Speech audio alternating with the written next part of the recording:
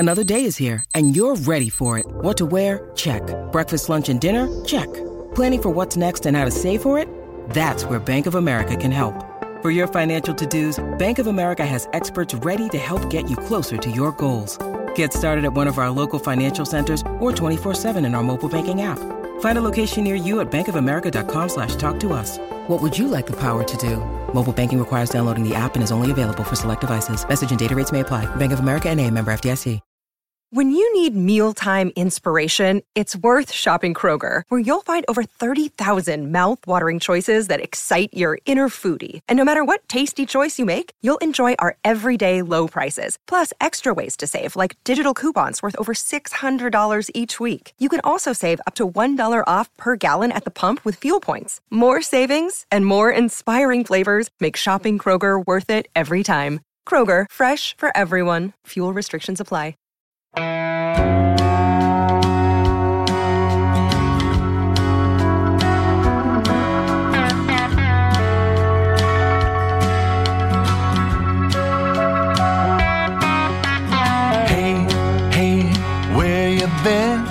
Buckeye Talk is about to begin. Hey, hey, hey, come on in.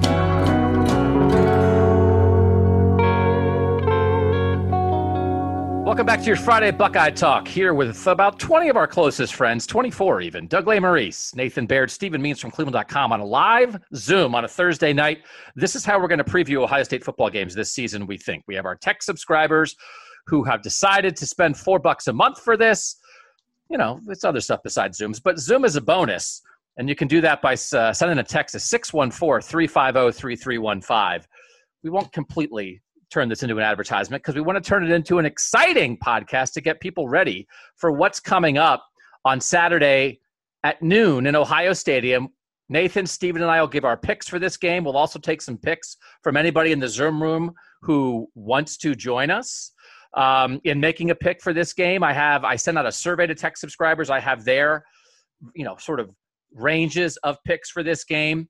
And Nathan and Steven will be there on Saturday, and I will be on my couch, not at the game, because my streak of attending 198 consecutive Ohio State games from the very first game I covered. I've never missed a game since I started on the beat with the second game of the 2005 season. I have never missed a game, and I'm missing this one because I'm hiding from the COVID.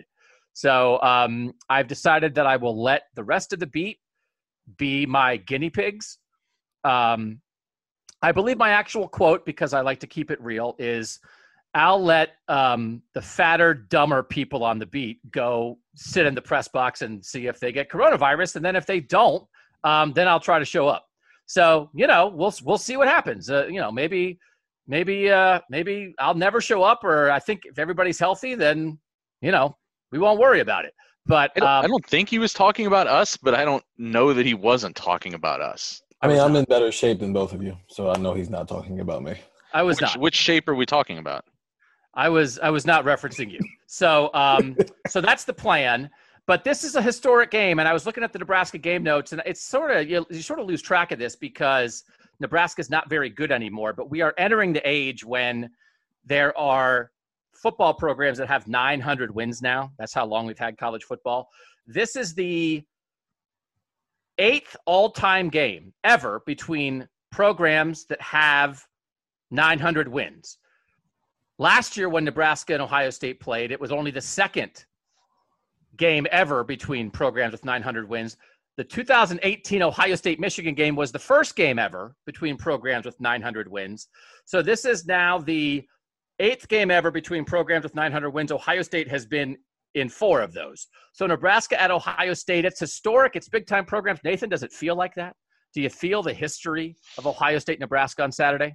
No, because Nebraska's not Nebraska anymore. They're just not. It's not. Nebraska's a mediocre Big Ten program right now. It just doesn't have that same sizzle. Sorry. That's okay. So I was apologizing to them more than you, but I'm not apologizing to either because they've done it's of their own making. Can we ask, and people can raise their hand and I'll unmute you on this. Does anyone think, do you buy the conspiracy theory about the Ohio State-Nebraska game that somehow this was the plan? that the Big Ten did this on purpose, whether as a, I don't know if it's a reward or as a punishment or just because it's interesting, that when they redid the schedule, this is what they came up with. Scott Frost thinks it, right, Nathan? I was just reading the transcript from his Monday news conference. I think you had referenced that. He seems to think this was a plan by the Big Ten. Stephen, do you think that this is purposeful, that like Nebraska and Ohio State fought for this and it's like, okay, here, you wanted it, you got it. Nebraska, go play Ohio State to open the season? I mean, it's not, and we've gone over why and how the schedule kind of cycles through when you're doing the crossover games. But I don't know, if you want to have some fun with it, you can say doing it on purpose was the fact that it's the first game of the season, maybe. This is your reward as you get to start the season out 0-1. But that's if you want to be a conspiracy theorist and have some fun. But it's not by the sake of them just getting Ohio State on the schedule. They were going to be on there anyway. Yeah, I mean, just because they were going to play them, though, doesn't mean they were going to have to put them week 1. But no, I don't believe that this is – I mean, Scott Frost and the AD both seem to have a paranoia going that has maybe creeped past the healthy designation. Dan says no. Lyndon says no. PJ says no. Clint has his hand raised. Clint, go ahead. What do you think there's a conspiracy theory here? Hasn't Nebraska been complaining about how tough their schedule is for about a year or two now? I mean, but even before COVID hit. It's an odd thing that we are talking about. They are a 900-win program that seems to not want to play good teams. And we kind of covered that, I think, when the schedule came out. The thing about it now is it's like, if this was like some great giant plan, is there like do you feel the extra buzz around this game about it? Like I haven't read like a gazillion stories. I mean, Nathan, you wrote one, but you didn't spend 20 hours working on it. Like, hey, Ohio State and Nebraska fought for this, and now here we are. It was back at the time, it was the biggest thing in the world because they weren't going to have a season and everybody fought for it. And now they do have a season. But now football's here and it feels like football's here. I don't know that like that's adding a ton to the hype of this game, Nathan. That no, it just sort of was like a colorful nugget that you could throw out there, but I don't think it had.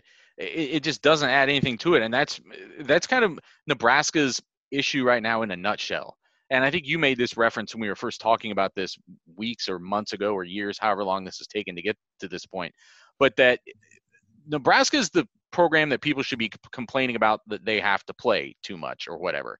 And instead, they're the ones complaining about the schedule that they get. And that is the definition of what is wrong with Nebraska football right now. This should have been a cooler moment, honestly. That story, if Nebraska was Nebraska, then that story is a big deal because it's the two best programs in the Big Ten fought to play each other, fought to play and have a season. And now week 1, fans get the best program from the West and the best program from the East, and that's how we start the year off. But because Nebraska is in Nebraska, it's just, hey, this happened, and now let's move on. Is Ohio State going to win a national championship? So Nebraska is not Nebraska, and we aren't experts on Nebraska. And I was going to play a game of I was going to say a name of like a Nebraska state house representative and a Nebraska linebacker and say like which one of these actually plays for Nebraska, but I didn't have time to do that. So we don't know a ton about Nebraska, but I don't know. I was on a Nebraska radio show on Thursday, and I was saying how it feels like everybody had expectations for Nebraska last year. They didn't live up to them. Everybody was disappointed. And now nobody has any expectations for Nebraska. And now might they be a little bit sneaky good? And that's what it feels like from here. And they were like, yeah, that's what it feels like here in Nebraska too. That's kind of what everybody's thinking. And I will say that there are a couple things about Nebraska that intrigue me at the moment. One is that they have a new offensive coordinator, and Scott Frost is still the play caller, but they brought in Matt Lubick, who's the son of longtime coach Sonny Lubick. He had worked with Scott Frost at Nebraska. They got rid of the guy who was the offensive coordinator that Scott Frost had worked with at UCF for a couple of years and then had brought him to Nebraska. I always think that's interesting when it's like, hey, it's not working, right? They're not getting rid of Scott Frost, but they made a change there. That can help you sometimes. They have every offensive line starter back. They have like 106 starts returning on the offensive line, which is pretty nuts. Again, that means they were young last year. Maybe it means they're not great. Nobody went to the NFL, but their experience, which should help that offense. And then they have these two quarterbacks. Adrian Martinez, when we talked on our Monday podcast, we said, hey, who's going to start for Nebraska? Nebraska then made it pretty clear, very clear. Adrian Martinez is going to start. But Scott Frost also said, basically, if Luke McCaffrey was as experienced as Adrian Martinez, maybe he would have won the job. So it feels like they're going with Martinez because he's been around and it was a weird pandemic offseason. But it also maybe sounds like McCaffrey's going to play it. It almost made me feel like maybe they like McCaffrey better. They have a couple skill guys. They have 3 veteran running backs back. Like, I guess it's not running. They have their 3 leading rushers are back. Their tailback, Adrian Martinez, and Wan'Dale Robinson, who's kind of like a half running back, half receiver. They have some stuff on offense, Nathan, and they just have enough of the stuff that I'm slightly intrigued with a new voice there that's kind of helping Scott Frost out. I'm slightly intrigued of, could this Nebraska offense in year 3 finally look like something, and could they look like it right now in week 1 against Ohio State?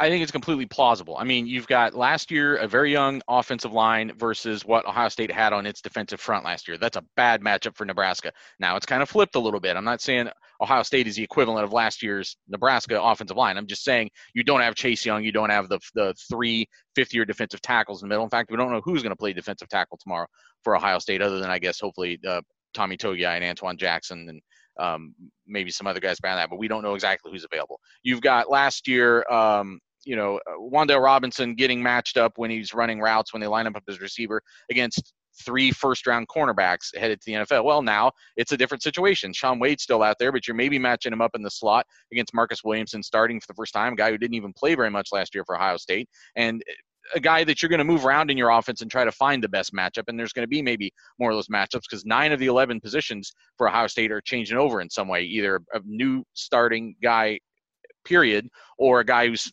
shifting positions a little bit for this season. So there are ways where it maybe matches up better this year for Nebraska. And I think we're going to say that about a lot of teams because not very many teams matched up well at all against Ohio State's defense last year. And this is one of those examples. I think you're kind of hitting it. It's like, I don't know if this is a team that can threaten Ohio State as far as beating them, but I think it's a team that can move the ball and put up some points. And I think it's the kind of, I wrote about this today. I just think that Ohio State should almost welcome that. If you're an Ohio State fan, I think you kind of want that. You should want this game to be a little bit tough on your defense because you need to find out some things about this defense.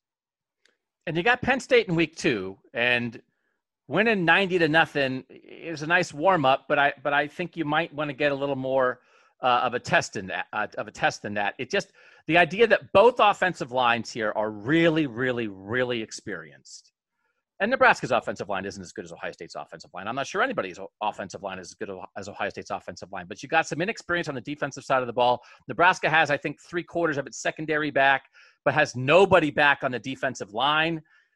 Kind of losing their identity on defense has been a major part sort of the Nebraska downfall in a lot of ways. But I do agree with this from Evan. Steven, do you agree with this? Wouldn't game 1 after a long offseason be the best time to play Ohio State?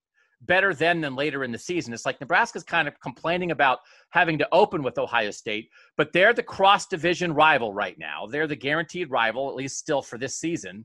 They were going to play them. So if you're in Nebraska, what's a better time to play Ohio State? You want to play them in week 7 when they're like all geared up and sniffing the playoffs? I think I agree with that, Steven. If you're the underdog, get them early and maybe see somehow if Ohio State's a little rusty.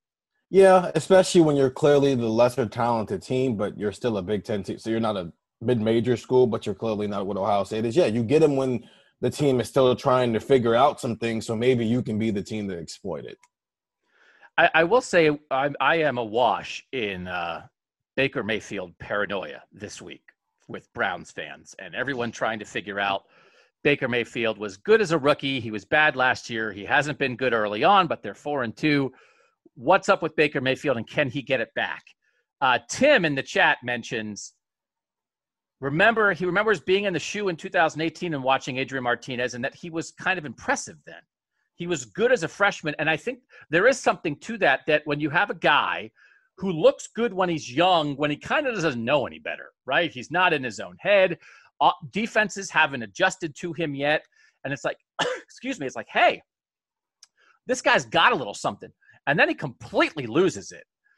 And then, I mean, that's just much different than the guy who never had it. So, Nathan, like, as we think about this, again, it feels like Luke McCaffrey's going to play on Saturday. If I had to bet, I would bet that Luke McCaffrey gets a series that matters.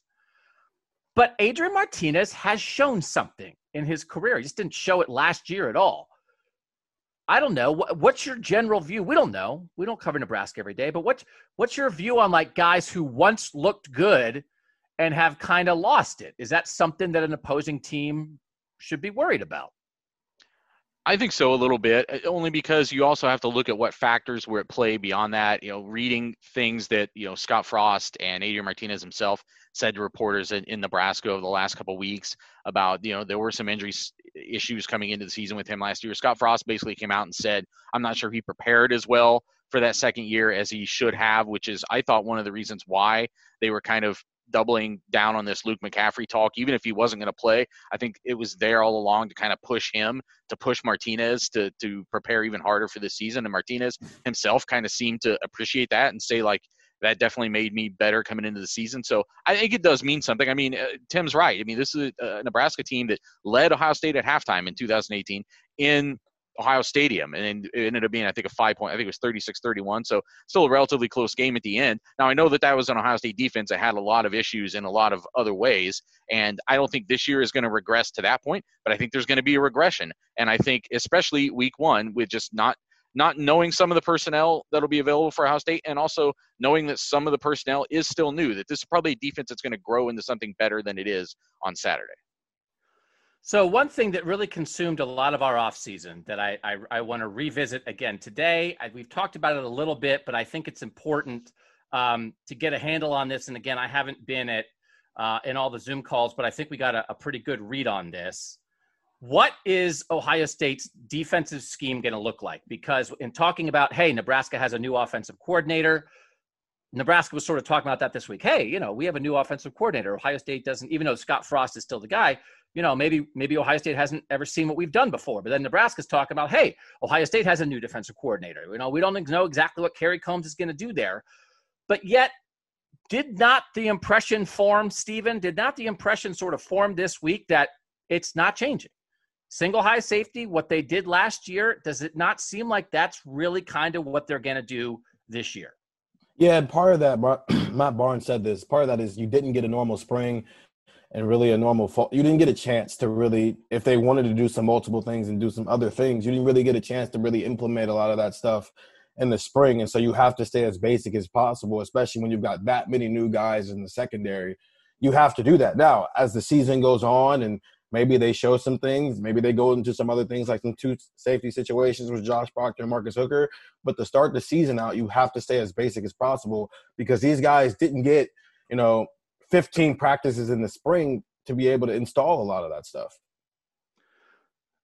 We have another call out, Doug.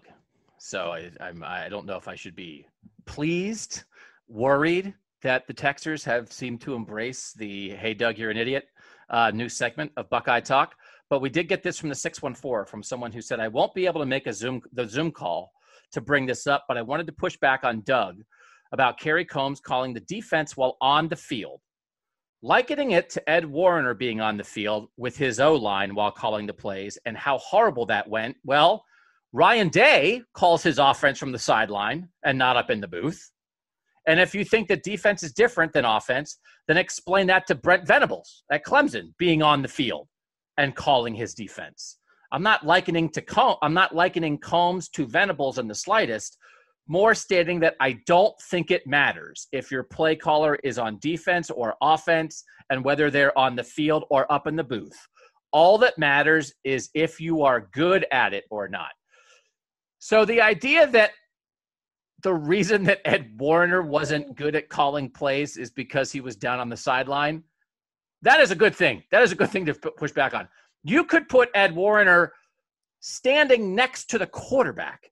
You could have Ed Warner put a helmet on and line up at left guard. You could have Ed Warner sit in a golf cart and drive in a circle around all the players on the field. Wherever you put Ed Warner, he was going to be bad at calling plays for an offense.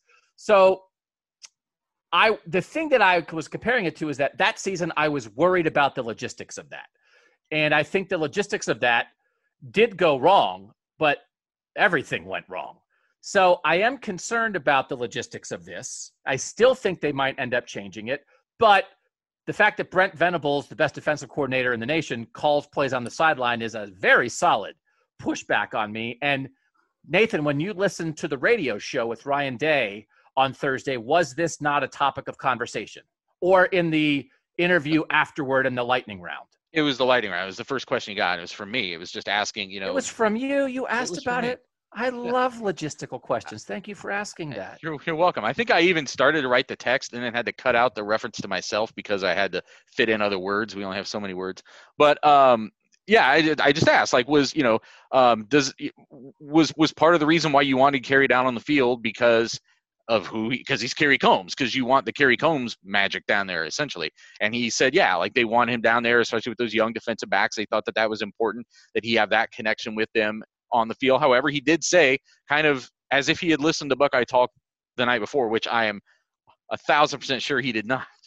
If he had listened to what you said on Buckeye Talk on Thursday. Long day at the Woody. On the drive-in, maybe, I suppose. Yeah. You have those 11 minutes to yourself, the only 11 minutes all day that you truly have to yourself.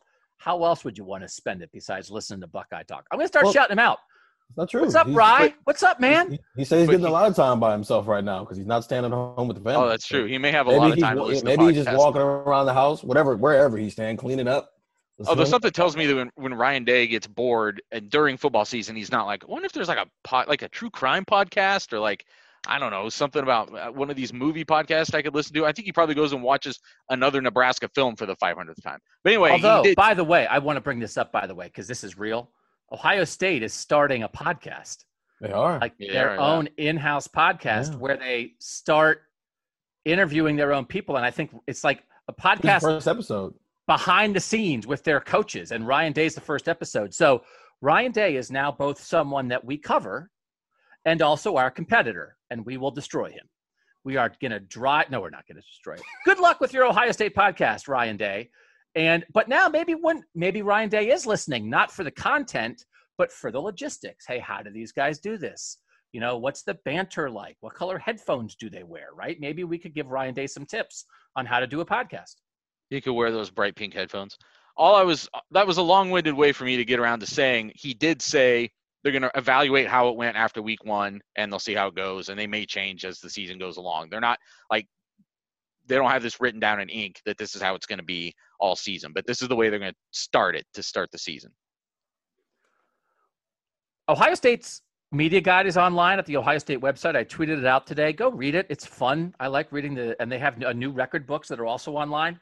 And the reason I'm bringing that up is because game notes, I almost never reference them, but sometimes there's good, interesting facts in here. And I thought this was an odd thing as I was going through the Nebraska game notes because they had some really good stuff about Ohio State. They had, in the last 40 years, if you say the last 40 years of college football, the programs with the most wins. And Nebraska was third on that list. Nebraska has 360 wins in the last 40 years. They're third. But Ohio State's first. Ohio State is first in wins in college football over the last 40 years, 371. It goes Ohio State, then Oklahoma, then Nebraska. Then Nebraska also said the last 30 years, which I thought was an odd thing to use because usually, I mean, this is a thing you learn in journalism school. Manipulate the facts and the stats to support your opinion. I should probably say that. Manipulate stats, not facts. But if you're Nebraska, I mean, I would have done like, hey, in the last 36 and a half years, Nebraska, whatever you got to do so that Nebraska's first in a period of time, do that. But they did the last 30 years then. So they did 40 years. It's Ohio State 1, Nebraska 3. The last 30 years, Nebraska fell to 8th. But they still had it in there. I was like, well, why would you point out the fact that we used to be really good and then gradually we've been getting worse and worse and worse? Ohio State's still first. Ohio State, 291 wins over the last 30 years. Florida, second, with 276. So over the last 30 years of college football, if you're 30 years old, PJ, you look like you're 30. I see you sitting up there in the corner. Yeah, maybe like 28. Next segment, Doug guesses your age. It's just like being at a county fair. All the fairs were canceled this year. Nobody could guess your age. I'll guess your age. What's happening? If you're 30, Ohio State has won more football games in your life than any other program in existence. Oklahoma's third, Florida State fourth, Georgia fifth, Nebraska is eighth. Another stat they brought up, Stephen, does this defend Scott Frost at all? Scott Frost, 9-15 in 2 years. 9 of his 15 losses by 7 points or fewer. Does it make you feel better or worse about Scott Frost? Like, look at Nebraska. They're so close to winning, but they have no idea how to win. Is that a good stat or a bad stat when a coach has a bunch of close losses? That's a bad stat because it's a problem. It's okay if it's 1 or 2, but listen, that can pile. 9 can turn into 18 very quickly if it can happen. If it's happening against the same team over and over and over again. So yeah, okay, you lost a couple of games by 7 or less points. Okay, cool. Get better. You lost 21 games by less than 7 points. It's like, dude, what are you doing here? That's how you get fired. It's all relative to Nebraska expectations. You're losing any number of games in the Big Ten West. You're just treading water in the Big Ten West. That's not where Nebraska wants to be. Sounds like a team who can't close. Tishu, I see you in the house. We're going to get to you right after the break. Thanks for being here, man. We have our own personal Buckeye Talk line setter, and he's going to help us with that, and we'll get to that soon. We're going to get ready to make our picks. But I want to deal with Adrian Martinez just a little bit more. Jamie said, it'll be interesting to see how Ohio State does against a quarterback that can run and make something out of a broken play. Martinez ran for 2 touchdowns and over 70 yards in 2018. Andy says Martinez had about 65 yards rushing in 2019, but you got to complete some passes to move the ball. And PJ said, I remember reading somewhere that cover 1 and cover 3 aren't great against running quarterbacks. I don't know if that's a Trevor Lawrence reference. It was not great that night.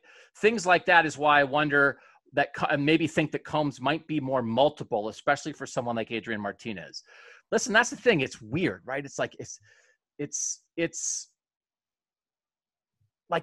like, is Adrian Martinez a playmaker or not, right? This was, again, everybody, if you've been listening to Buckeye Talk for a year, everybody remembers the podcast with the Nebraska writer from the summer of 2019 where he said Adrian Martinez is better than Justin Fields, or he would take Adrian Martinez over Justin Fields. And that's what some people in Nebraska were thinking at that time. Playmaker. Is he a playmaker? Is he going to do some stuff? And it turns out Justin Fields is super duper efficient and also a playmaker. But if they get a playmaking quarterback, I mean, I do wonder, if you get a guy in the move, that's the thing. Every good defense, it's like, well, what are they susceptible to? Well, it's a quarterback who can run. Some broken plays, you get out and scramble when you're not looking for it. It's going to be really interesting. But then also, okay, even if Adrian Martinez does that to them, who else is going to do that to him in the Big Ten? I don't know. I don't know that Sean Clifford's going to do that as a playmaking quarterback. I don't think Joe Milton's exactly that, right? I just don't know who else has got even Tanner Morgan. I don't think he's like that if they would face Minnesota in the Big Ten championship game. So I'm really curious, Nathan, if you had to just in the end, like, do you expect that when this game is over on Saturday that people think Adrian Martinez has had a good game? Or do you think it'll be like, well, it was kind of more of the same and this Ohio State defense kind of shut him down? Well, last year it wasn't just a bad game. It was a catastrophe. I mean, it was an embarrassment, really. I mean, and I think Ohio State got in his head last year. I think, Chase Young's bearing down on him. Jeff Okudah's picking off passes. I think he just mentally lost it that night, and they had no chance. He kind of crumpled like a wet paper bag, and that whole team did, really. I mean, that's how you get beat 48-7 at home, even if you're just a mediocre Big Ten program. So I expect him to be better than that. And the other thing I would remind people is Nebraska ran for, I think, 184 yards, something like that last year against Ohio State. And again, we don't know exactly what's going on with this defensive front right now, at least the defensive tackle position. I want to talk too much as if like that creates some kind of massive hole that people are just going to be able to run an army through. But I also think it is still a concern going into this game, maybe especially with a mobile quarterback. It's one less potentially like advantageous position you have up front in some of those rotations. So I think he would be better. I think they'll put up some points. I don't think they're going to be good enough to threaten Ohio State. I want to do one more quick thing on Nebraska. Wes brings this up. How much will the loss of J.D. Spielman hurt Nebraska? To me, that's the big issue with Nebraska, a lack of playmakers. And they have had some playmakers over the years. I can't remember the one guy who I thought was such a good playmaker a couple years ago. He had 3 names, I think. I think he was a receiver. He had a hyphenated name. If anybody remembers, tell me. I really should look this stuff up. Wan'Dale Robinson, though, again, it's a guy – I think he committed to Kentucky. He was going to flip. Ohio State was interested in him, and then he flips to Nebraska. And Stanley Morgan Jr. was there. He's good. It's not Tim. This is another great segment in the live Zoom call. Guess the guy that Doug can't remember. It's like Wan'Dale Robinson was kind of, he's like their DeMario McCall, right, Nathan? That he was like half running back, half receiver last year, but aren't they kind of making him a receiver this year? I wouldn't call him their DeMario McCall. Well, I mean, that's not fair. That's not fair to compare anyone to DeMario. There's only one DeMario.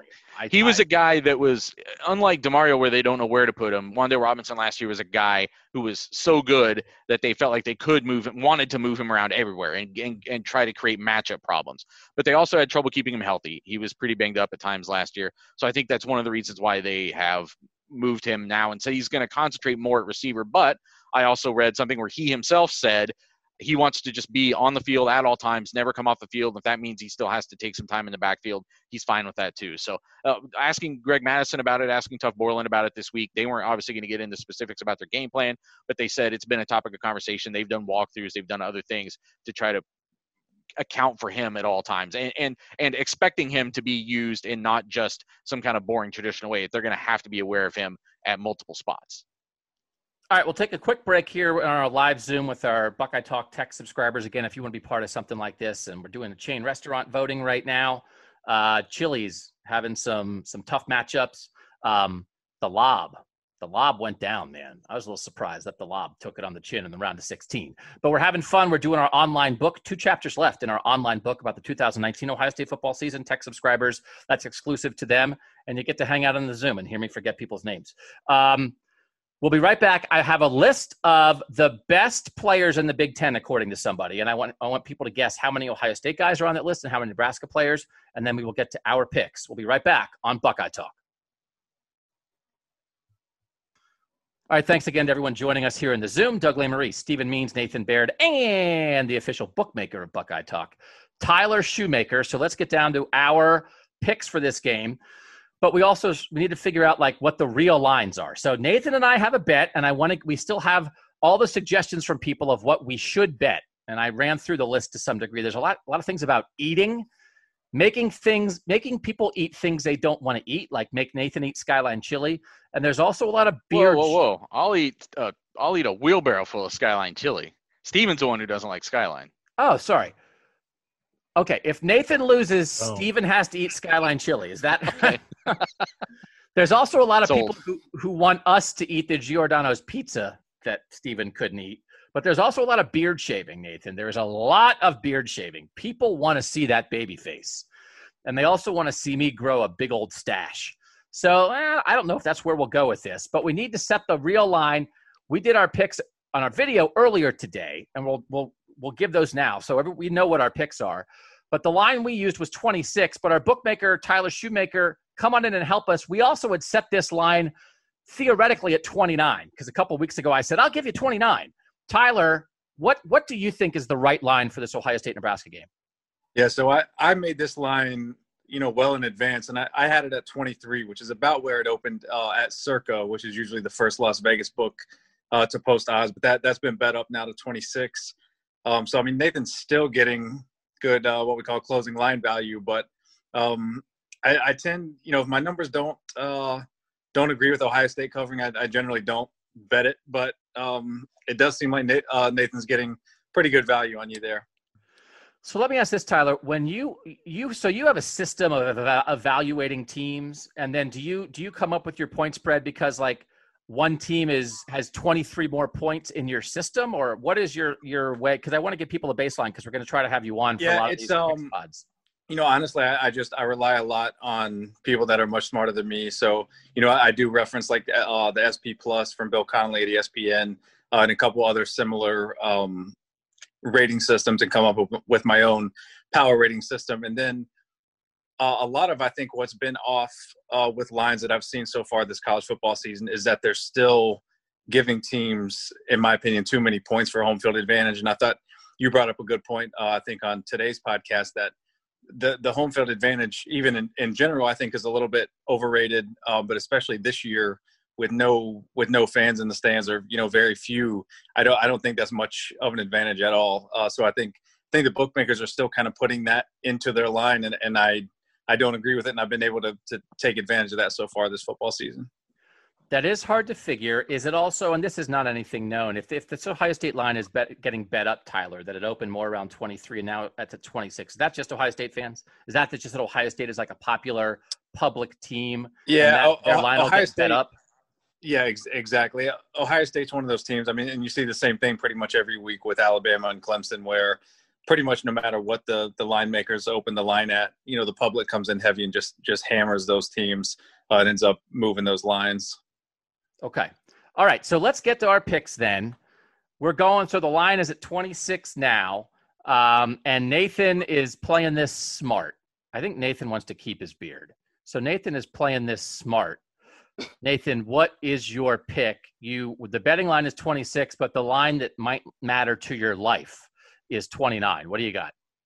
I took Ohio State 49-22, so that would be a 27-point line. So I picked the middle. I took them to cover the 26, but come in under the 29. I probably would have actually taken 49-23. We would try to stay off of taking the exact number, so I went all the way up to 27. And do you feel like you're trying to middle it up here, but do you feel like really confident about that pick? Like where you end up landing here, it's like what we had talked about. Hey, maybe Nebraska's going to move the ball a little bit. We're trying to figure out where the Ohio State offense is. Like, how confident are you in this? I'm confident that Nebraska is going to put points on the board. I don't like Stevens' shutout pick. I think that's another bet that I would make if somebody wanted to make it. I don't think they're going to shut them out.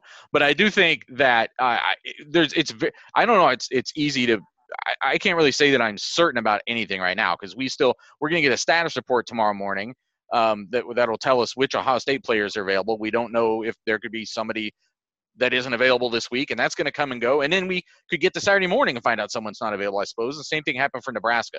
So I'm not actually betting any actual money on college football this year. Not that I usually do, but I am definitely not doing it this year because it seems like just such a moving target almost minute to minute all weekend. Yeah, I can't imagine betting any actual money on any football game this year earlier than like 5 minutes before kickoff, because it's like, well, this is I bet something and then somebody got a positive test and got quarantined. Steven, 26-point line. What's your pick on this game? 45-0. I have absolutely no belief in Nebraska whatsoever. I'm sorry. I understand Adrian Martinez looked good when he came in here in 2018, and part of that was because Ohio State's defense was awful and they were in press man the entire time. And it's easy for a running quarterback to take off and scramble when the cornerbacks and safeties and linebackers are worried about covering somebody and not looking at a quarterback, unlike when you're in zone, when you can look at the quarterback the entire time and focus on him. He regressed last year, or maybe teams just figured him out. That can happen sometimes with quarterbacks when you can catch somebody by surprise as a true freshman, and then people figure you out because they have game film on you at that point. I don't have faith in them like I did last year. So, yeah, I think Ohio State's going to run away with this one. I'm sorry. I don't.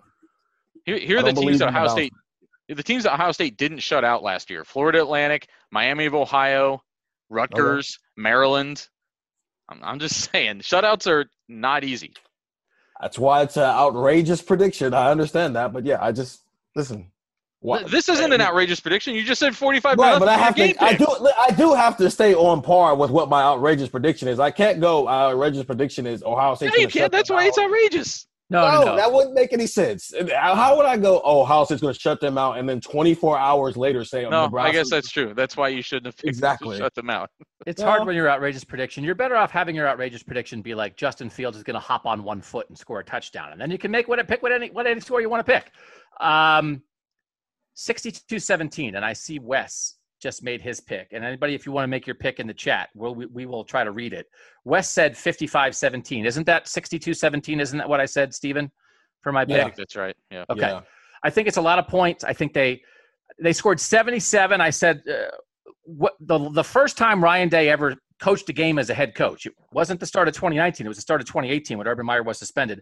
He scored 77 points. They did against Oregon State. But you also remember there's some weird scores. Like I think it was 77-31. So I just think they're going to put up some points, and I think a lot of this when we're trying to make picks, when we're trying to figure out are they going to cover or not, we're going to end up doing a lot of dancing with what do they want to do and how long do they want to keep the starters in. And I am intrigued to see that. I think he's going to keep people in a little bit. I think he is going to keep people in a little bit. And for Justin Fields' Heisman consideration and for the playoff committee. So I'll get some of these picks ready. We see picks coming in from our listeners here, and I'll read them. But, Steven, something you pointed out, and that is going to be very interesting to me. It's another one of the things. There's a whole list of things that I really just want to see Saturday. Defensive scheme, defensive line rotation, receiver rotation, running back rotation. Who's the nickel defense? Is Baron Browning a rush end? Is Baron Browning at linebacker? Is somebody else at linebacker in the game with Pete Werner? Does Pete Werner really play every snap? How does Josh Proctor fit in? How do they use the tight ends? Are they in 12 personnel a lot? There are a lot of like basics about this team. And Nathan, is kind of what you talked about. The interviews with Ryan Day next week, getting ready for Penn State, are going to be so much better because we're going to have at least one game of information as opposed to no information right now. But one of the things we're going to look at late is who's the next quarterback in?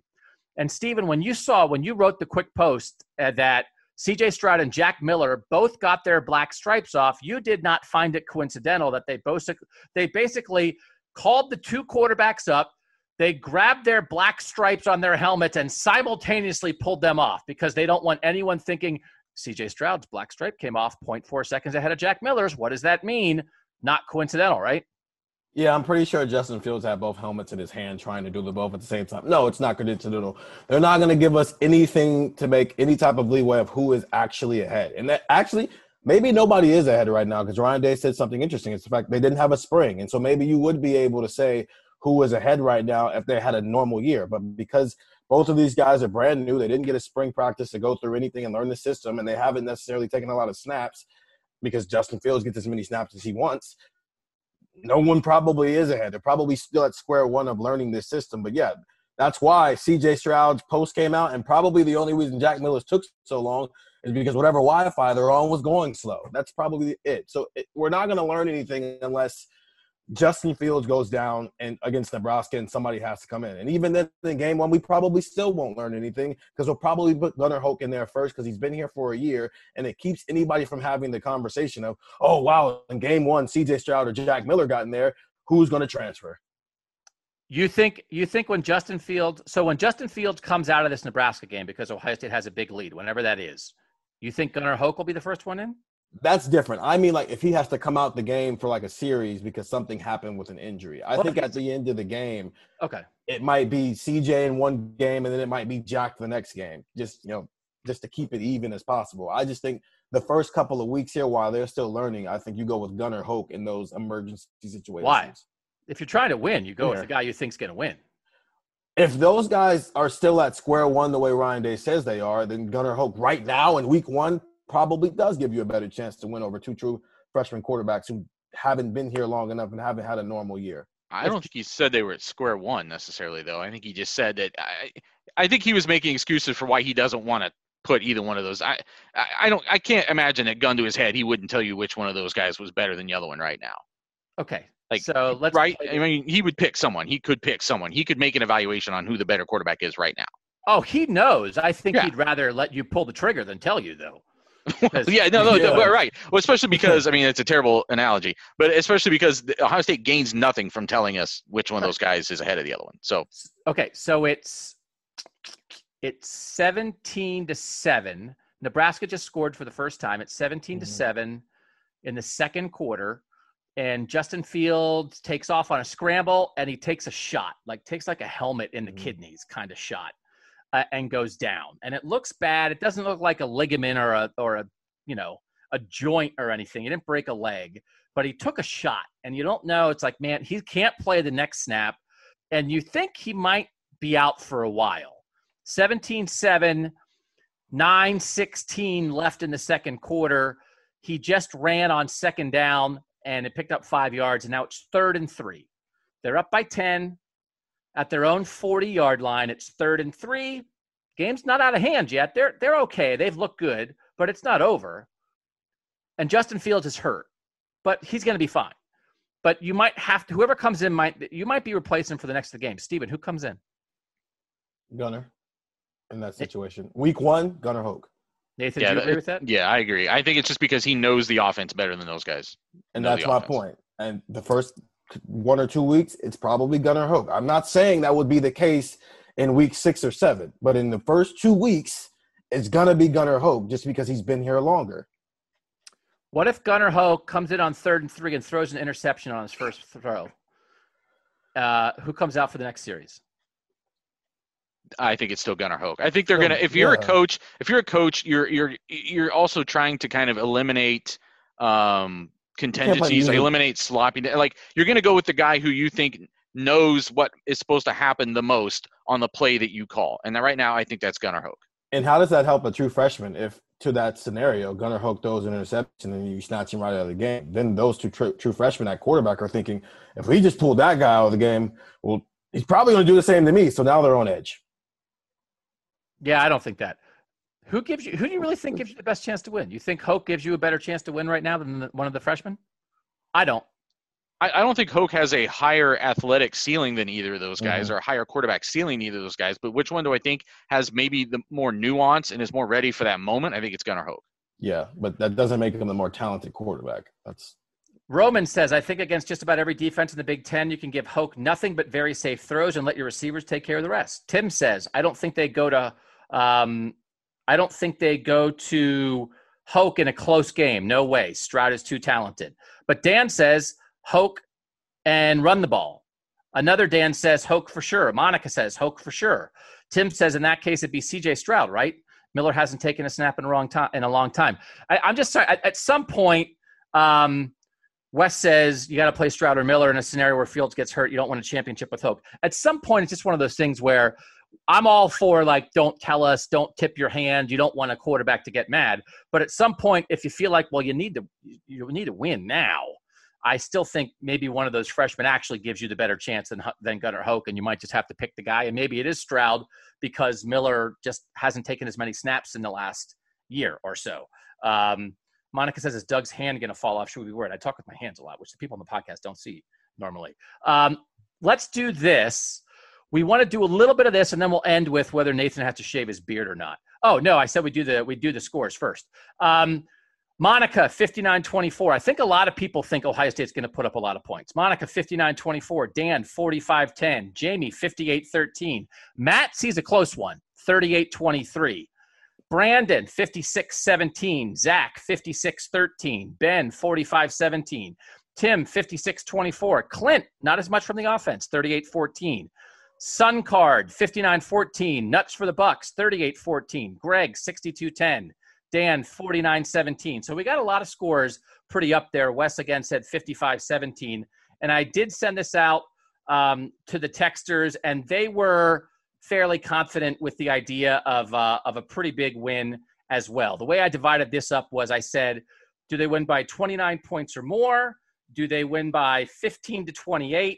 Do they win by 1-14? Or does Nebraska win? And shockingly, more than 200 votes, nobody has picked Nebraska among the people who pay money for our Ohio State information. Although someone did say, one of the texters responded and said, if someone picks Nebraska, please ask for their phone number and I will call them and get them help. So not expecting a lot from Nebraska here. 64% said Ohio State by 29 or more. So 64% said Nathan will have to shave his beard.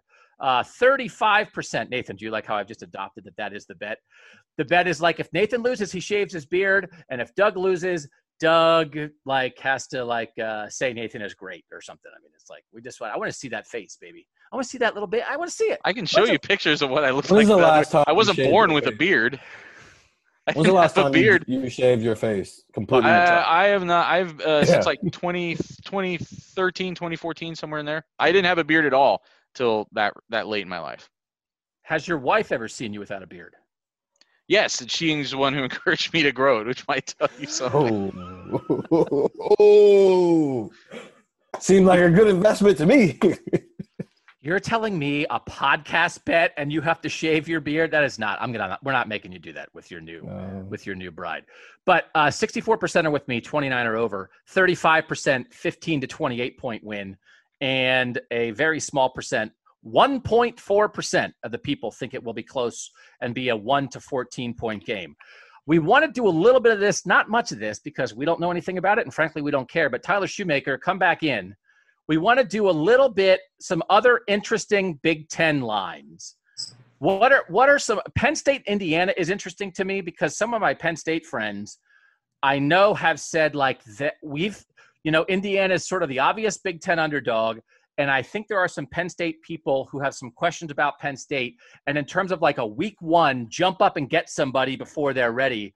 I think there are some people who are curious about what this Indiana-Penn State game might be like. Tyler, do you have a read with your way of doing things on how you see that, where that line should be with the Hoosiers and the Nittany Lions? Yeah, and this one's interesting too, because I think there's a lot of sharp bettors that would agree with you that Indiana might jump up and bite Penn State this week, and that we've seen that because this line opened, I think, around 7. I made the line 7.5, and I think it opened around 7 or 7.5 at some books, and that's down to 5.5 now. So they have seen some Indiana money come in. So I think a lot of people are kind of with you. Also this week the news came out that Penn State might be without Journey Brown for the whole season, and obviously they're without Micah Parsons. So for that, I downgraded them from their original power rating by 3 points, and it seems like the market has kind of downgraded them by even more than that with this line move. That feels small, right? I mean, like at less than a touchdown, when you think about what you think Penn State is, and I think, does not having Micah Parsons and Journey Brown mean that Penn State is no longer the second best team in the Big Ten? I don't know. Is Wisconsin the consensus second best team in the Big Ten now? I don't know. But you think about, even with Indiana jumping up, to think about that line would be that small is a little hard to wrap your head around. And then I saw this. I saw this from somebody, Rutgers, Michigan State. I think I saw somebody who I respect on my Twitter timeline like theorize that maybe Rutgers is like not the worst team in the East, because Michigan State is kind of down to the studs here with Mel Tucker in his first year of this new era, and trying to figure that out. That line on what I'm looking at, Tyler, opened at 14 and is at 13.5 now. Michigan State favored by 13.5. Like, where do you have that Rutgers Michigan State line? Yeah, that's pretty much spot on. I made it 14, and that's what it opened, and it's down to 13.5. Michigan State's just a really tough team to get a read on, because you just don't know, what they're going to look like in this Mel Tucker era, and with no spring practice and that sort of thing. I mean, you just don't know. So if Rutgers jumped up and got them week 1, I can't say I'd be super surprised. God, who in the world would bet on Rutgers? Yeah, I'm staying 10 feet away from that game. American cash money. Like, you go to a job and you work and you give of yourself, body and soul and mind and your time. There is nothing more valuable than time. You're away from your family. You're away from the pursuits that you love most in this world. In the time of a pandemic, when I think we all realize how valuable time is, and we've all had a sense of our place in the world and how fragile life is. And you go and you get your paycheck, and then you say, I'm going to bet on Rutgers. Should we make you do that? If you lose this bet this weekend, should we make you? Make me bet on Rutgers. Make me bet American cash money on the Rutgers fighting swamp monsters. Dude, I bet you, aren't there books? Wouldn't you, like, you operate a book in Vegas, and it's like, hey, has anyone bet on Rutgers this week? It's like, nope, not one. We moved the line to Michigan State minus 63, and still nobody bet on Rutgers.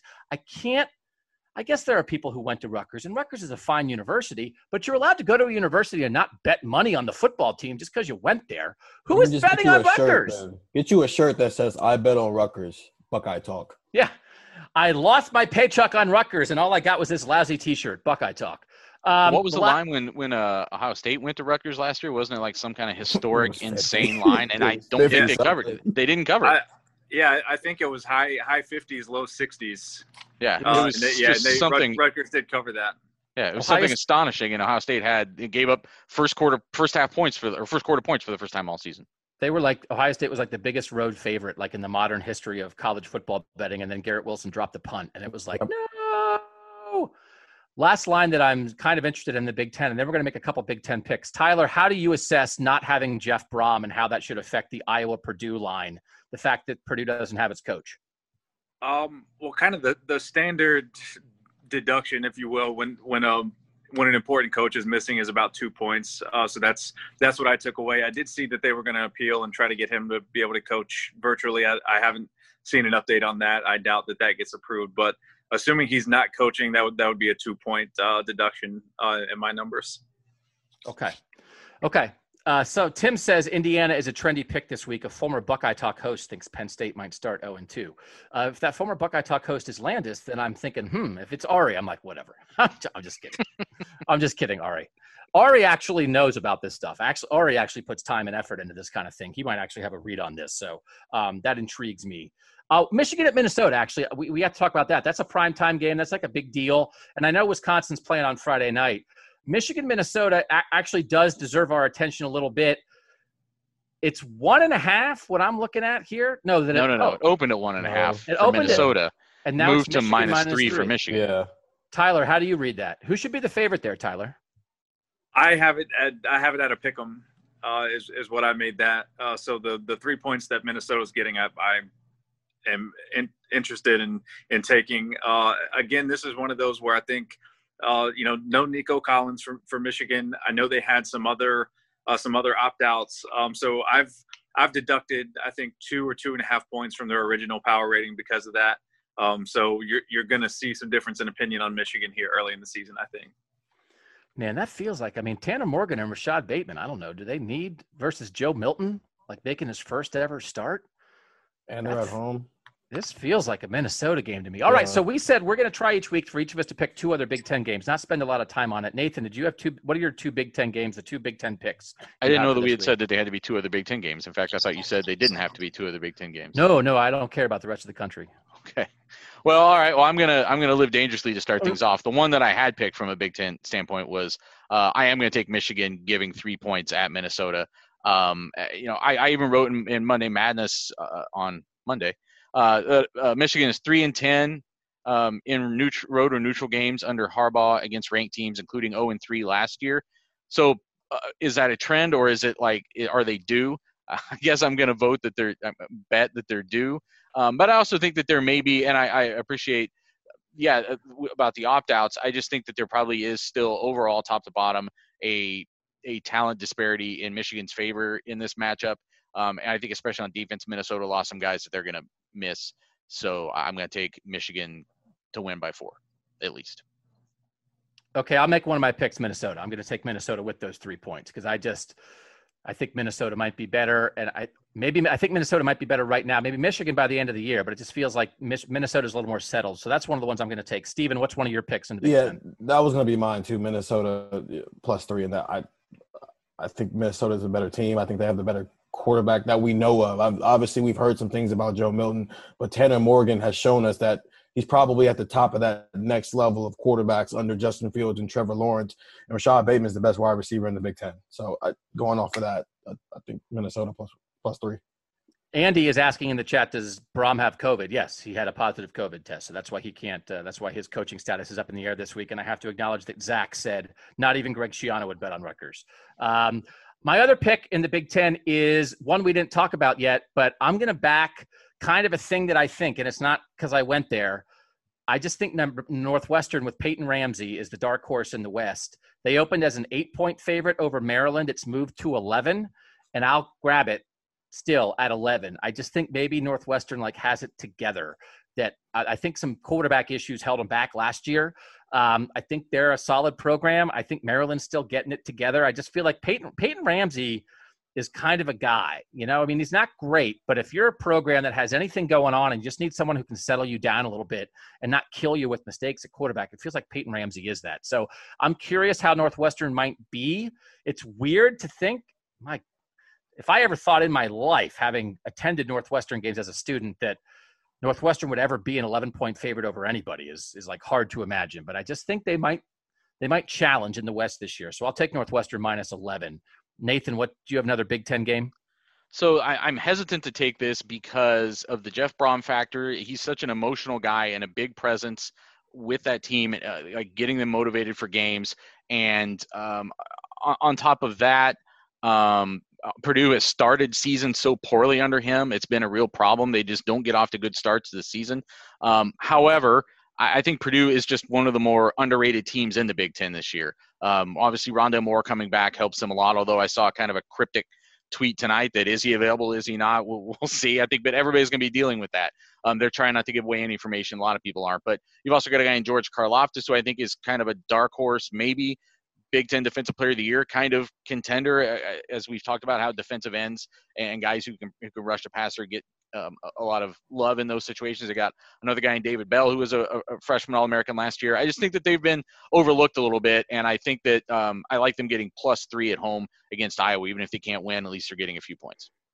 All right, so that's Nathan's second pick. I want to ask Stephen a question from Monica in the chat room before we get to Stephen's other pick. Stephen, the common sense is that Rashad Bateman is the best receiver in the conference. Do you think he will end the season as the best receiver in the conference? If not, who? And then Wes said, I think Stephen will say Garrett Wilson. So I think Rashad Bateman, I mean, Monica, I don't know. Rondale Moore is pretty good too. It's crazy that both Bateman and Moore were out and now they're back. They're both first-round receivers, honestly. And then it's like if you think Chris Olave is a first-round receiver, and if you think Garrett Wilson is going to start showing this year that at some point he will be a first-round receiver, there are some really interesting receivers in the Big Ten. But, Stephen, as we get ready to start this season, who do you think will be the best receiver in the Big Ten by the end of the season? Yeah, I started to respond to that a little bit. I think it's going to be either Bateman or Moore, just because they don't rotate as much as Ohio State's receivers do. And so it's really hard for one person to just have runaway type of numbers like Rashad Bateman and Rondale Moore, who are the focal point of their passing offense to do. And after my conversation with Chris Olave, I mean, we had a small talk as well about, some NFL stuff.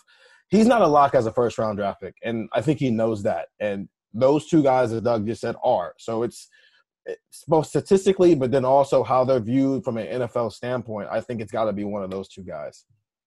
I don't want to freak out anybody, but there is someone named PJ in the chat who just typed row the boat.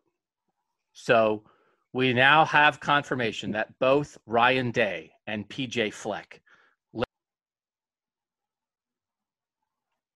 PJ Fleck muted me because I was giving away secrets. No title telling. Shut his mic. He's found me out. PJ Fleck always looking for an edge. PJ is raising his hand. I'm going to unmute you, PJ, and welcome you. Row the boat, PJ, here on Buckeye Talk. Did I unmute you? Are you unmuted? No, here we go. Go ahead, PJ. All right. Unfortunately, not PJ Fleck, but I had a question for Stephen about Derek Davis confirmed coming to the Buckeye Bash Saturday instead of the Georgia trip that he was talking about taking. Just want to get your thoughts on that. Yeah, surprising, but also Pennsylvania is closer to Ohio than it is to Georgia, so logistically that probably played a role into it. I don't know. That one's up in the air. I think they can flip Tristan Lee if they get him on campus, because I genuinely think that part of the reason why he's so pro LSU is, I mean, he's 17 years old and he got to be down there around those guys and just kind of fall in love with some things. Because he did the same thing when he went to Oklahoma with Caleb Williams, and Jack Sawyer kind of feels the same way about it, where if we get these guys here, they're in, just because of the type of quality of guys that are in this class and how they've been talking to each other in these group chats and on social media and everywhere else. And so I think there is a possibility to flip Tristan Lee if they just get him here. With Derek Davis Jr., that's hard. That's a hard one to sell. I don't know if they necessarily need him. Yes, he's a top 100 guy, but you've already got 2 top 100 corners in the class, and you've got 5 commits in the defensive back room already. He might look at that and go, I can just go to Penn State and maybe I'm a starter as a true freshman. The wide receiver core from the 2020 class, you had guys who could probably have made that decision like Mookie Cooper. So him being here, maybe it flips some things, but I don't think he necessarily ends up at Ohio State. Like with Tristan Lee, I genuinely think that he leaves there, and if you talk to him, he's going, man, I didn't really know these guys before this, but now that I'm here with my mom and my little brother who also has an offer, I'm kind of sold and I'm really interested. Reset who Derek Davis is for people. Derek Davis is the number 53 player in the country. He's a safety out of Pennsylvania, and he's Penn State's last chance to get a top 100 recruit from their backyard. And Kyle McCord's not coming because he has to play on Saturday. That would have been helpful if he was here because he's really close with him. And where's Derek Davis from? Pennsylvania. Where in Pennsylvania? Is he a Philly guy? He's not from Philly, but close. Okay. Pretty close to Philly. Dan, I'm unmuting you, and you can go ahead and ask your question here in our Zoom. All right. Can you hear me okay? You're ready. You're good to go, Dan. Okay. Yeah, I think everybody agrees that Ryan Day is going to keep the pedal down and try and run the score up early. But what do you think about how long Fields stays in? I see him maybe getting a complete game because he didn't get a lot of reps and there was no spraying. I see him getting a complete game. Do you guys think he's going to stay in the whole game, or are we really going to see Gunnar Hoak? And I think it also – I mean, it's to his advantage not to show his cards when it comes to which other backup quarterback he wants to go with. So I think Fields is going to get a complete game. What do you guys think? I mean, if they're really torching him, there's just no reason to have Justin Fields in late. I know, what good does it do you to have him in there padding his Heisman numbers if he gets hurt late in the game? I mean, in a game that the outcome is completely decided. So there's definitely ways where he doesn't play all 4 quarters of this game. If he does play all 4 quarters of this game, that means it was a lot closer than people think. But I also think that even if it's in like that range I'm talking about, where you're talking about like 49 to 20 something like that, or 50 something to like high mid 20s, that's a scenario where maybe he gets away with playing all 4 quarters. But some of these numbers, like the Doug 62 to 17, I don't think Justin Fields is playing in the 4th quarter of that game. I think the thing really is how far does he play in the 4th, or does he get a couple series in the 4th? I don't know that he get it, but like if you get pulled, like if you don't play the 4th quarter at all versus you get the first series or 2 in the 4th quarter and then you don't play the last 5 minutes, that's a big difference to me. And I think it needs reps. I think they need to work some things out. Reps with the ones against the real defense before Penn State, working with Jamison Williams, working with Garrett Wilson in the slot, just get everything down with the running backs. We go round and round about this. The weird thing is and they needed him last year because the Penn State game was close, but like they changed their season by playing Justin Fields late in a game. They were up 2 scores in the last 3 minutes, and they could have had somebody else be in there to run a 4th down play and throw it out of bounds if it wasn't there. And they didn't do that. And Justin Fields hurt his knee, and it affected him the rest of the year. And I think they beat Clemson if Justin Fields is 100% healthy. So, and Ryan Day, as much as I have pushed him on it, like has never said that he was wrong there or that he regretted it. So that's not the same thing as keeping a guy in a 40-point blowout. But I do think there are reasons both for Justin personally and for the team to push it a little bit this year. And a guy can get hurt in the 1st quarter just like he can get hurt in the 4th. And I get it. And if he's playing in a 40-point blowout and he does get hurt when they're up by 40, nobody will ever forget it. But I do think there's something advantageous to that too. It's not just stat padding. I actually think it might help him to keep him in and pretty well into the 4th quarter. Stephen, what do you think? Yeah, you keep him in until there's nothing to gain from it and there's no point to prove. Yeah, if Doug's score ends up being the exact score that it is, then yeah, he probably plays one more series after they get to 62 points. Just because, yes, Jamison Williams didn't play at all last year in meaningful snaps, and now he's a starter. And plus those true freshmen, and plus Garrett Wilson's now in the slot. You do need to figure some things out. So there's still something to gain from having one more series. Now, does Ryan Day call the same style of play that he called against Penn State that led to that injury? No, he doesn't call. They probably call something to keep him in the pocket where it's one throw or he throws it away or it's a check down somewhere. But, yeah, you play until there's nothing more to gain from it. And that's probably until the last 5 minutes if the score is 62-7. All right, Tim, we'll take one more question from Tim, and then I want to hit one more thing, and then we'll let you guys get to the debate. Did Stephen pick his 2nd game? Did you pick your 2nd game, Stephen? Or his 3rd game, I mean. Oh, well, the 3rd game's Ohio State. No, but I don't think he picked 2 other games. Oh, my second was Penn State and Indiana, and I had Indiana.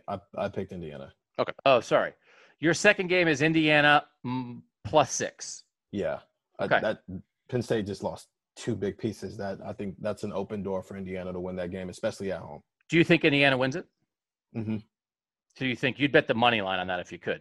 Indiana to actually win straight up. It's an interesting pick. All right, so we have all our picks for that. We'll keep track, and then because what's more entertaining than people who care about Ohio State football than us keeping track of fake money betting on other Big Ten games? I mean, that's just good content. Tim, go ahead with your question. Hey guys, quick question. Jamison Williams has been getting a lot of hype this offseason. I'm kind of wondering, Ohio State's had a couple different styles of guys that have made big plays the last few years. Look, there's a Devin Smith type that just takes the top off the defense. And then you look at 2018 Paris Campbell, a guy that they just tried to deliver the ball to, get him in space, let him do stuff. We know Jamison Williams can fly. What do you guys think he's more like. Is he more like a Devin Smith, where he's going to go out, run the fly patterns, take the top off the defense? They're going to try to get him the ball in space, almost like a hybrid H-back where, he might catch 50 or 60 balls. My guess is more take the top off, but that could be wrong. Again, there's a lot of guys we have less of a feel. We all do than we normally would, because we would have seen more practice and we would have talked to guys more in the spring and in the preseason. But that's my guess. Paris was a very specific kind of guy, but actually even with Ted Ginn Jr., they would get the ball to Ted because that's the guy he's been compared to a lot. They'd get the ball to Ted short and let him go. Let him run like he's running a relay on a track field. So, But I think Jameis will be down the field. I think Jameis will be down the field. Olave will be down, middle, and a lot of things, and then Garrett's kind of work in the middle of the field with the, maybe more explosive in the KJ Hill kind of routes. But that's kind of how I'm guessing, and it's only a guess. And it will, again, we could show up Saturday and be completely wrong. Steven, is that kind of what you're guessing? Yeah, I agree with that. I think there's a difference between go ball speed and then like agility and lateral quickness. I don't know if he has that, but I know straightaway speed, as he showed with the second team last year, that he has that. And he's not going to go win a jump ball the way Devin Smith did, but he can beat his guy at the line of scrimmage and catch a deep ball that way. And I think that's the best way they can use him right now, especially with Brian Hartline saying right now he's got to learn how to get open and do other things where it doesn't always rely on his speed and almost act as if he's not as fast as he is, because that's going to help him be a better receiver. But right now, it seems like his best skill set is I'm faster than you at the line of scrimmage, and I'm going to beat you off of this because my 100 time is so quick, and I'm going to catch the ball and score a touchdown. So in year one, yeah, I think so. All right. One last quick break. Right back on Buckeye Talk. All right. Back, we're going to shave Nathan's beard if he's wrong. We've agreed on that. I'm glad that Nathan, gets kind of giving some things up, but he's doing it for the good of the podcast. Nathan, thanks for agreeing to shave your beard if you're wrong during the break. Okay, last thing. Since both of you have hair. I'll shave anything. Wow. I'll shave anything. I'll shave anything. Buckeye Talk. Here's the last thing I want to get to. We're actually not going to get into the whole debate about like what we should do to each other if we're wrong. We will work it out and we will figure it out. We're just not going to figure it out completely on this podcast. I want to do this quickly. Pete Fiutek from College Football News, who's a pretty good guy. I mean, he has a handle on what's going on in the college football scene, and that's just what you need sometimes. You need somebody with a little perspective to help analyze Ohio State. He did a list of the 30 best players in the Big Ten this season. I don't know, Nathan and Steven, did you see that at all? I did not know. All right. How many Ohio State players on his list of 30? 30 best players in the conference. 5. 9. 4. I couldn't believe it. It's only 4. And here's the Ohio State guys. 1 is Justin Fields. 9 is Shaun Wade. 12 is Chris Olave. And 14 is Zach Harrison. And that's it. Now, the reason I want to bring a bad list. Where is Wyatt Davis? Yeah. The reason, and he has some linemen on here too. I mean, he really does. He has the Iowa tackle on here. That's just a lazy list. He has a Wisconsin offensive tackle. He has Jalen Mayfield on here from Wisconsin. So he does have some offensive linemen on here. He has one Nebraska guy on the list, is Adrian Martinez at 16. So we've perhaps invalidated the list, but that was a point of reference. So there's only one Nebraska guy. As we're trying to figure out like how good might Nebraska be. I'll tell you though, he's really on Antoine Simmons, who is interesting, who's the guy who went to high school across the street from Michigan Stadium, but was committed to Ohio State at one point. And then Ohio State kind of, I think, cooled on him. But instead of winding up at Michigan, he wound up at Michigan State. And he's the number 2 player in the Big Ten on this list and his defensive player of the year. Nathan, guess who's third on his list of best players? Rondale Moore? George Karlaftis. Oh, okay. Here you go. And it would not shock me at all. If George Karlaftis was an All-American this year, it would not shock me at all. And Rondale Moore is 4. Rashad Bateman is 5. So, again, no Wyatt Davis, no Josh Myers, no Pete Werner. There's no Garrett Wilson. I mean, there's good players. I get it. But 4 for Ohio State out of 30 seems a little light. So, Ohio State, we all think Ohio State's going to win. I don't think if there's any last person in here who thinks that anyone who thinks Nebraska's going to win didn't get to talk. Anyone? No? Okay. So that was our Zoom. Thanks for everybody who joined us. If you'd like to be part of it, try the free text trial. Season starting. May as well try it. 614-350-3315. We got the online book that's coming. We got the chain restaurant voting that's still happening. The plan is to do these Zooms every Thursday night as the preview pod on Fridays for the game on Saturday. We will have a post-game pod. So the tech subscribers during the game will say, hey, game's over. Send your questions, and then send a deluge of questions. We will get to as many of them as we can on the post-game pod. So thanks to everybody who participated in this. On behalf of Steven, I'm Nathan, I'm Doug, and that was Buckeye Talk.